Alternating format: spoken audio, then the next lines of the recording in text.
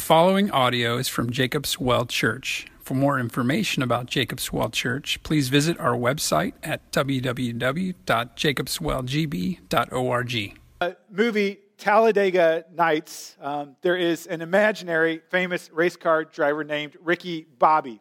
And Ricky Bobby is surrounded by his family the day before a big race, and they are gathered around the table, and Ricky decides to say grace. And he starts his prayer by saying, "Dear baby Jesus." And then he continues praying to dear baby Jesus, and he gives dear baby Jesus thanks for the bountiful harvest of Domino's and KFC and Taco Bell.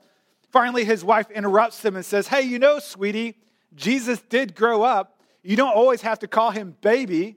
And Ricky says, "Well, you know what? I like Christmas Jesus best, and I'm saying grace." When you say grace, you can say it to grown-up Jesus, teenage Jesus, bearded Jesus. You can say it to whoever you want. And his wife says, "You know what I want? I just want you to do this grace good so that God will give you a win tomorrow." Ricky continues in his prayer, "Dear tiny Jesus and your golden fleece diapers." And then his best friend, Cal, who's there, chips in and he says, "You know what? I like to picture Jesus in a tuxedo t-shirt because it says, like, I want to be formal, right? But I'm here to party too. And I like to party, so I want my Jesus to party." And then his kid chips in and says, "You know what? I picture Jesus as a ninja fighting off evil samurai." Cal speaks up again and he says, "I like to think of Jesus with like giant eagle's wings and singing lead vocals for Leonard Skinner with like this big angel band behind him, and I'm in the front row rocking on." And so Ricky continues and he says, "Dear 8-pound, 6-ounce newborn infant Jesus, we thank you for all the races I've won and the $21.2 million. And everyone at the table goes, "Woo, woo, woo." And he says, "Love that money." You know, it's amazing how comedies can really expose the foolishness of culture. Both American culture, but also church culture. We live in a culture that believes that really you can make Jesus whomever or whatever you want. It's kind of like different Barbie dolls, right? You can have eternally baby Jesus. You can have t-shirt, tuxedo wearing Jesus. You can have ninja fighting Jesus. You can have rock star Jesus. You can have genie in the bottle Jesus that's ready to give you money and victory and fame and all that you want. You can pick the Jesus of your dreams. The absurdity of defining Jesus' identity according to our individual desires follows our cultural model, which is what is good for you is good for you, and what is good for me is good for me. But there's a problem. When we make Jesus into the Jesus of our own liking, it doesn't work out. You see, it is silly and simply unintelligent to think Jesus identifies himself contingent on our desires. But it also ignores what Jesus in Scriptures says about him. But the biggest problem about defining Jesus in our own terms, according to our own passions, is it is never as good as the real Jesus. Never as good as the real Jesus. And so today from John chapter 1, we want to answer this one question. Who does God say baby Jesus is? Now, Gospel of John approaches the Christmas story different than the other Gospels. Mark doesn't mention much about the Christmas story. Matthew and Luke approaches the Christmas story from a historical perspective, talking about who the parents are, where Jesus was born, things like that. It tells the story. But John approaches the Christmas story not by telling historical details, but more by unfolding the majesty and the meaning and the ramifications of Christmas. So let's read together John 1, verses 1 through 18. John 1, verse 1. "In the beginning was the Word, and the Word was with God, and the Word was God. He was in the beginning with God. All things were made through him, and without him was not anything made that was made. In him was life, and the life was the light of men. The light shines in the darkness, and the darkness has not overcome it. There was a man sent from God whose name was John. He came as a witness to bear witness about the light, that all might believe through him. He was not the light, but came to bear witness about the light. The true light, which enlightens everyone, was coming into the world. He was in the world, and the world was made through him. Yet the world did not know him. He came to his own, and his own people did not receive him. But to all who did receive him, who believed in his name, he gave the right to become children of God, who were born not of blood, nor of the will of the flesh, nor of the will of man, but of God. And the Word became flesh and dwelt among us. And we have seen his glory, glory as of the only Son from the Father, full of grace and truth. John bore witness about him and cried out, "This was he of whom I said, he who comes after me ranks before me, because he was before me." And from his fullness we have all received grace upon grace. For the law was given through Moses. Grace and truth came through Jesus Christ. No one has ever seen God, the only God, who is at the Father's side. He has made him known. Let's pray. Lord God, we come to your word this morning confessing that there are many times we try to create a Jesus in our own image. That we try to create a Jesus that accommodates to our desires and even our thoughts. God, pray that you would conform us to the true Jesus. That we would know who this true Jesus is. That Christmas may become even more joyful as we focus not on things or on other people, but our primary focus becomes the glorious Christ. And it's in his name we pray. Amen. As we marinate on this passage, which has a lot in it, there are just 4 things I want to pull out about what God says is the identity of this baby Jesus. The first is that baby Jesus is your God. That baby Jesus is a man. That baby Jesus is our reject. And that baby Jesus is the light of life. So first, baby Jesus is your God. John says it very clear here at the beginning in verse 1. He says, in the beginning was the Word. When we look later in verse 14, we know that the Word is talking about Jesus. So in the beginning was the Word, and the Word was with God, and the Word was God. Again, John doesn't say that Jesus was like God or simply that he was sent from God, but that Jesus was God. And the reason he uses the past tense is to show us that Jesus is eternal, that he was with God from the beginning, from before the creation of the world, when nothing existed except for God. And then he calls him the Word, the Logos, which was of central importance both to the Greeks and to the Jews of the time. You see, for Greek philosophers, the Logos, the Word, occupied much of their discussion and their debate and throughout the previous 700 years before Jesus. Matter of fact, in 400 BC, Plato wrote this. It's amazing when you hear it. He says, "It may be that someday there will come forth from God a Word, a Logos, who will reveal all mysteries and make everything plain." And so to the Greek philosophers, John is saying, listen, that word that you have been looking for, you have been longing for, to make all things plain that would come from God, that word has come in the form of Jesus. Now, the word was not only precious to Greek philosophers, but of course to the faithful Jews. If you notice here, John starts his gospel the same way the Bible starts. In Genesis 1:1, it says, "In the beginning, God created the heavens and the earth." And then here, when we turn to John 1:1, he says, "In the beginning." Again, before the universe began, before time began. In the beginning was the Word. And the Word was with God, that is in relation to God, and the Word was God. You know, when you think about the role of the Word in the creation account, the Word is absolutely powerful. God sees that everything is without form, and then he commands by his word for the earth to come into existence. And he sees it as dark, and by his word he says, "Let there be light," and there is light. And he says, "Let there be plants," and there are plants. He speaks, and the word is powerful to create. You know, I always tell people I believe in the Big Bang Theory, in the fact that God spoke, and bang, it happens. It's created. His word is powerful. You know, I've heard that in some houses, not in my own houses. Sorry, I only have one house, just to be clear. All right. I've heard in other people's houses, but this never happens in my house, that when it's bedtime, the parents will say to the kids, "All right, get upstairs, go brush your teeth, go potty, get your pajamas on, and get to bed." And when they say these things, nothing happens, right? It's like you're speaking into a black hole. It vaporizes in the air. And so they say again and again and again, "Come on, time to go upstairs. Come on, let's go. Come on, let's go," right? And it takes forever to get them upstairs. You see, no matter how powerless your words may be at times, God's word is always powerful. God's word created the universe. Can you imagine? Let there be light. Boom, light. God's word is powerful. Christ is the word of God. Christ comes in power.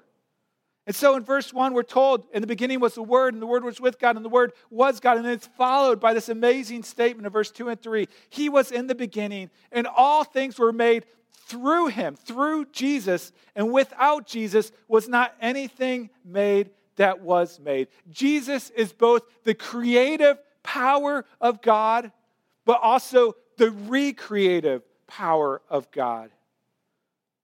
Jesus, as the word, the logos, means Jesus is the power of God, but he is also the message of God. You see, if you look through the Old Testament, what we see is this is not just a collection of men's writings, but this is the very word of God. This is what the Jews believe. This is what we believe. It displays the character of God, the plan of God, the good news of God. And Jesus is that word, which means Jesus reflects all of these things. Jesus is the story of God. He is the plan of God. He is the good news of God. He is the character of God. He is the glory of God in human form.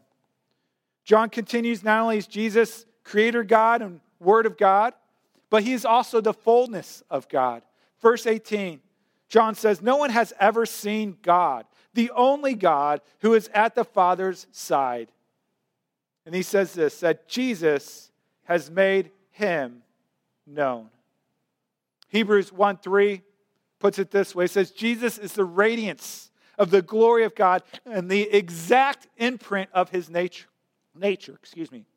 Colossians 1:15 says, Jesus is the image of the invisible God. He is the visible of the invisible God. John 14, Jesus himself says, whoever has seen me has seen the Father. And so what do we learn about baby Jesus in John 1:1-18? Well, we learn that he is the Word of God. He is the power of God. He has the character of God, the exact imprint of God. He is creator God. He is sustainer God. All of us to tell us that Jesus is himself God in the flesh. And you know what? It does not matter what our opinion is on this matter. God is not taking a vote or taking a popularity poll. Jesus is your God, whether you acknowledge him to be your God or not. Think of it this way. Maybe you have a friend, okay? I hope you have a friend, maybe more than one, be good. And your friend decides to join a cult, right? And they go to rural Wisconsin and they deny that the U.S. government has any authority over them at all, okay? So they try to operate through life pretending like the U.S. government has no authority over them. And so they start printing their own money, duplicating U.S. money, U.S. currency. And they go around the shops and they start spending it, right?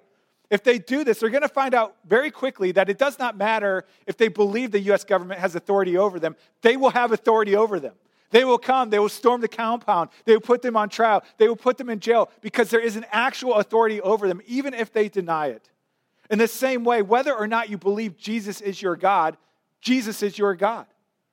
Jesus is God over all. In Philippians 2, we are told that at the name of Jesus, every knee shall bow, in heaven and on earth and under the earth. That is, those who deny Jesus is God. They will bow and they will confess him to be Lord, because every tongue will confess that Jesus Christ is Lord, to the glory of God the Father. Jesus is God over all he has created, over all people, including you.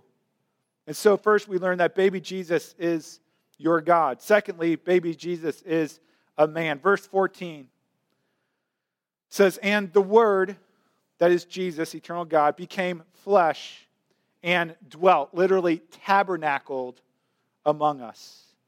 John 1:14 presents the doctrine of the incarnation.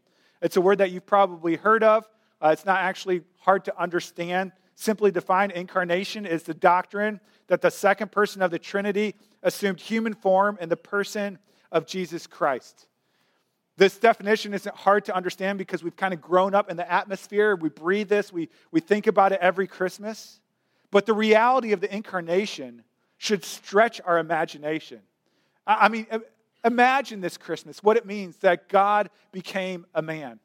Max Lucado, in his book, God Came Near, has a chapter entitled 25 Questions for Mary. That's 25 questions for Mary, the mother of Jesus. Questions that he would ask Mary if he saw her. Some of my favorite questions go like this. What was it like watching Jesus pray?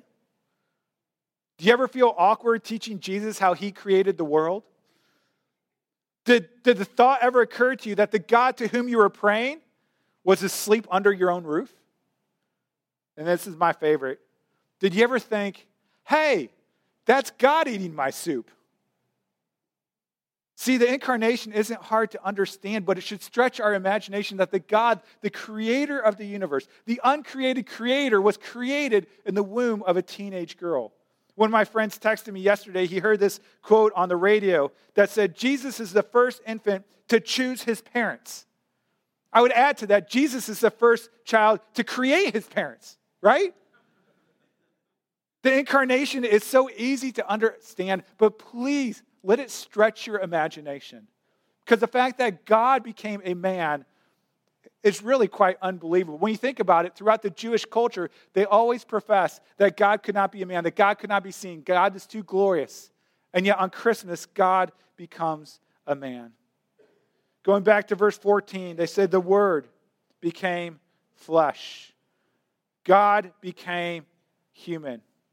This means Jesus, again, is the story of God, the law of God, the character of God, the power of God, the plan of God, the good news of God, not merely as writings or as utterances, but as a human being. Jesus is the good news in flesh.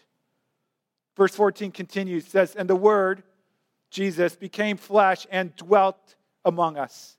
And we have seen his glory, glory as of the only Son from the Father, full of grace and truth. In Exodus chapter 33, Moses asks God, he says, Lord, can I see your glory?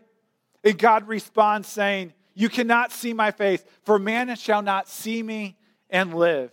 In Isaiah 6, there's this beautiful story in which there's these seraphim, these six-winged creatures, and they're circling the throne of God, and they're singing day and night, holy, holy, holy is the Lord of hosts. The whole earth is full of his glory. And so these six-winged creatures are flying around God doing this. And two of the wings are designated to cover their eyes because God is so glorious that if they were to catch a glimpse of him, they would perish. Not because they're sinful, but because God is that glorious.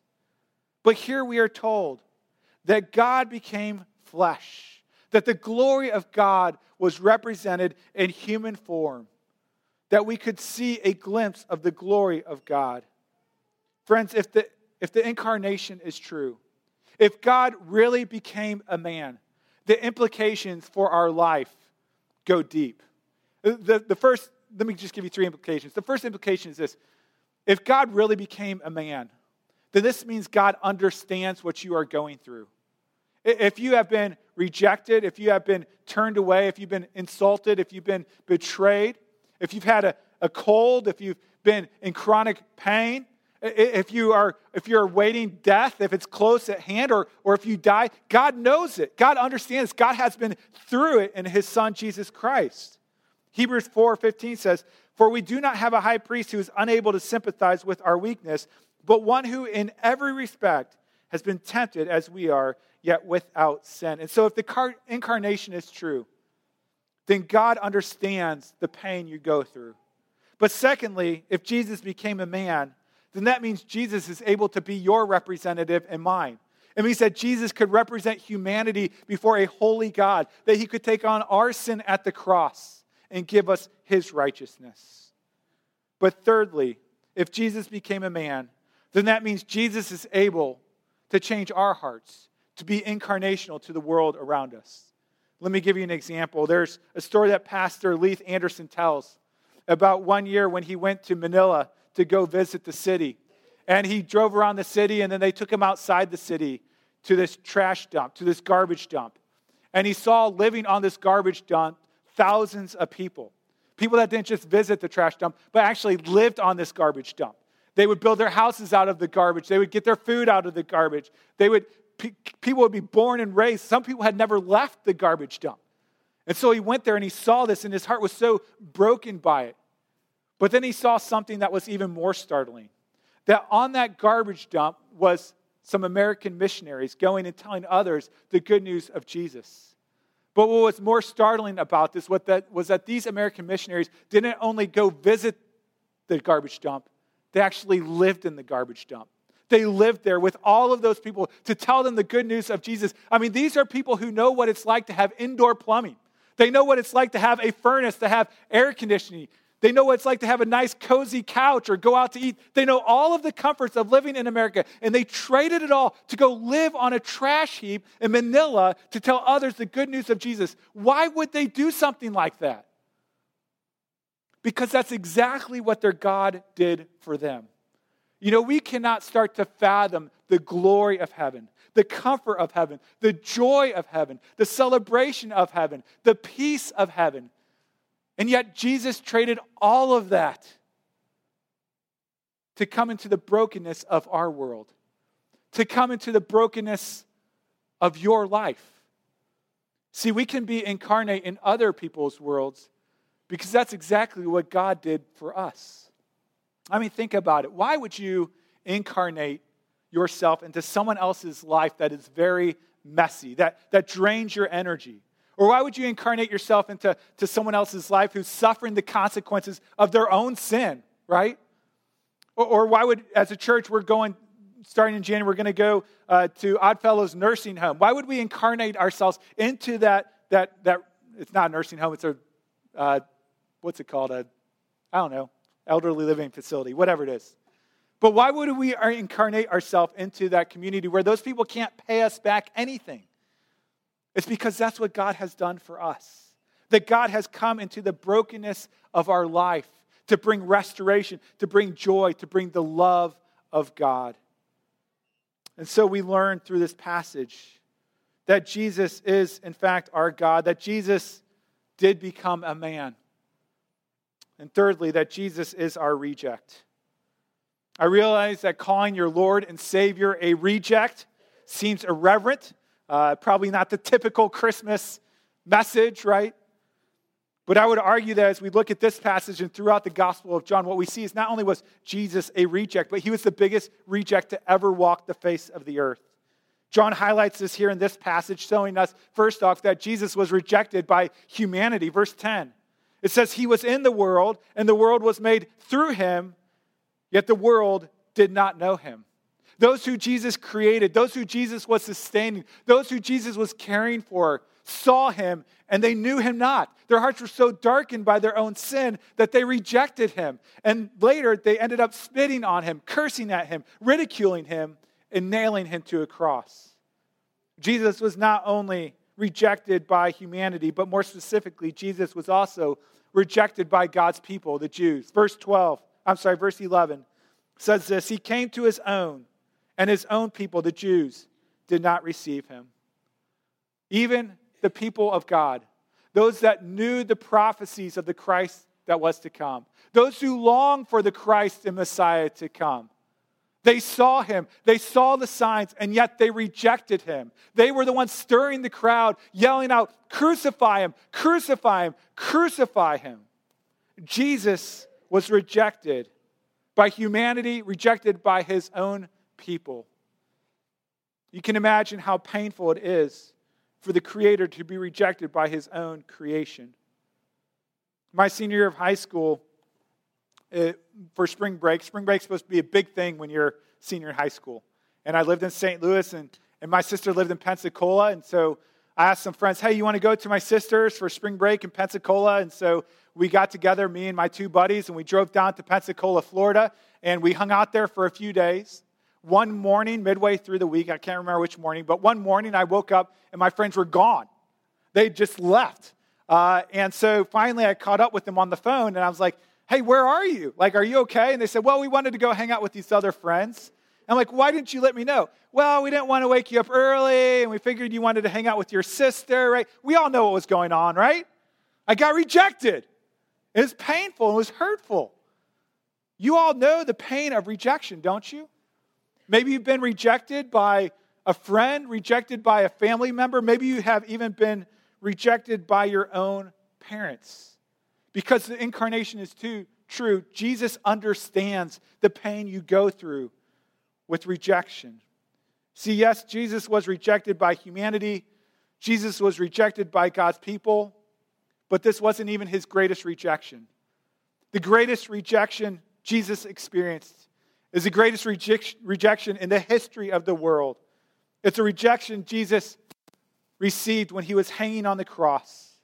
Mark 15 records it for us. It says, "And when the 6th hour had come, there was darkness over the whole land until the 9th hour. And at the 9th hour, Jesus cried with a loud voice, 'Eloi, Eloi, lema sabachthani,' which means, 'My God, why have you forsaken me?'" Jesus was not only rejected by humanity, he was not only rejected by the Jews, Jesus was rejected by God himself. As a matter of fact, Jesus was incarnate to be rejected on our behalf, that we would never have to be rejected by God the rest of eternity. You see, Jesus became a man to be rejected by his heavenly Father, to be rejected by the one who created the universe with, to be rejected by the one he most loved and who most loved him. And he suffered this rejection for you and for me, that we will never have to be rejected by God ever again. And this leads us to our final point. You know, that baby Jesus is the life. Baby Jesus is the life light. He's not the night light, he's not the flashlight, he's the life light. If you're here last week, we looked at a prophecy that was given 700 years before Jesus was born. And was looking forward, pointing forward to the Christ that was to come and the hope that was found in him. Isaiah 9:2, it says, "The people who walked in darkness have seen a great light. Those who dwell in a land of deep darkness, on them has light shone." And then we get to John 1:4, and it says, "In Jesus was life, and the life was the light of men." Again, John is drawing us back to the creation account. We read in Genesis 1 that darkness was over the face of the deep, and the Spirit of God was hovering over the face of the waters, and God said, "Let there be light," and there was light. Then as creation goes on, God gives life. He gives life to plants and to animals and then to human beings. And I love the imagery of Genesis chapter 2 of God creating a man. When it says this, "The Lord God formed the man of dust from the ground and breathed into his nostrils the breath of life, and the man became a living creature." And so God creates the world. He creates humanity. He creates light. He creates life. And it is paradise. But then all of that is disrupted. God says to Adam and Eve, "Don't eat of this forbidden fruit." You know how that story goes? They eat of it, and what comes into the world? Death and darkness. And it spreads everywhere.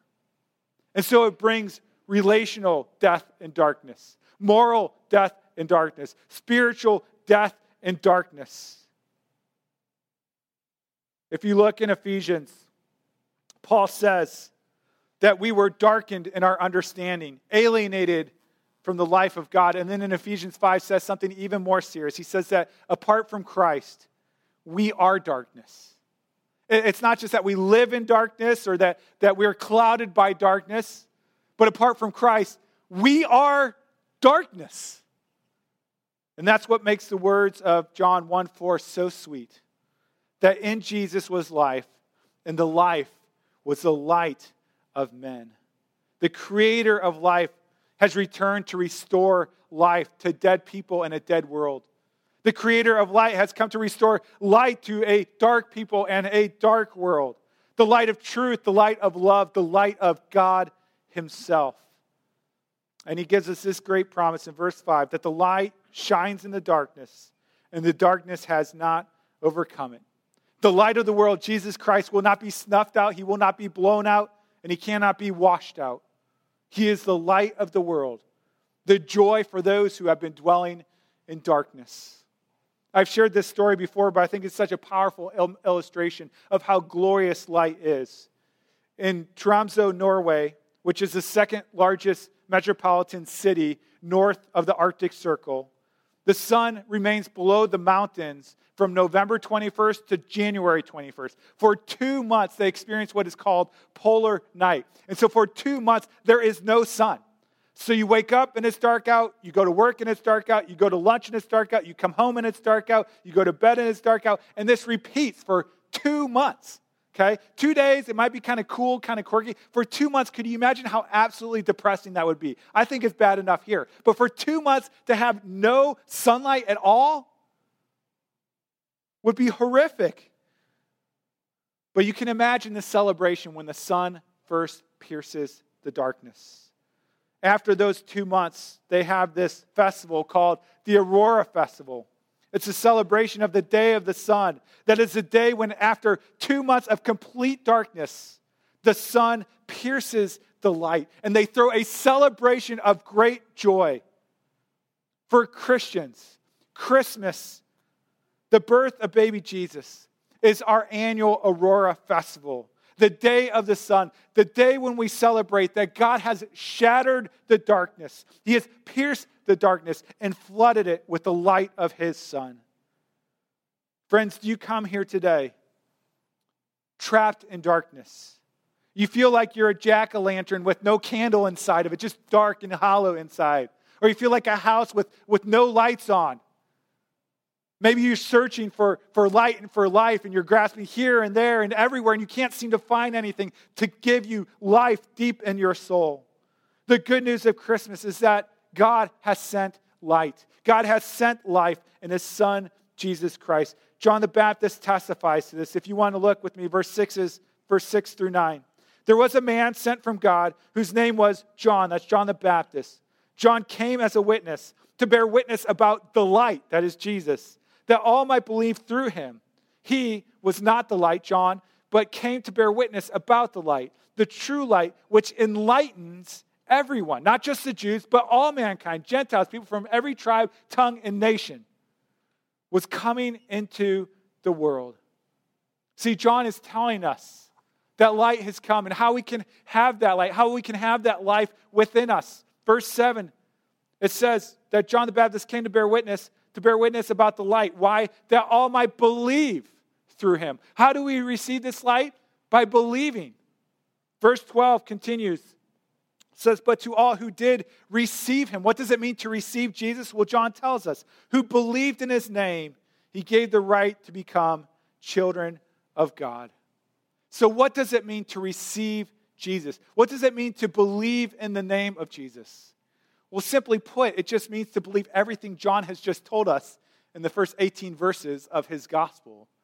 And so let me ask you, do you believe these things?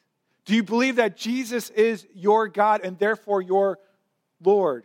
Do you believe that Jesus is a man and therefore able to be your representative and substitute? Do you believe that Jesus is your reject? He was rejected for your sin so that you could be accepted despite your sin. Do you believe that Jesus is the light of life, that after dying on the cross, he rose from the dead to give us new life?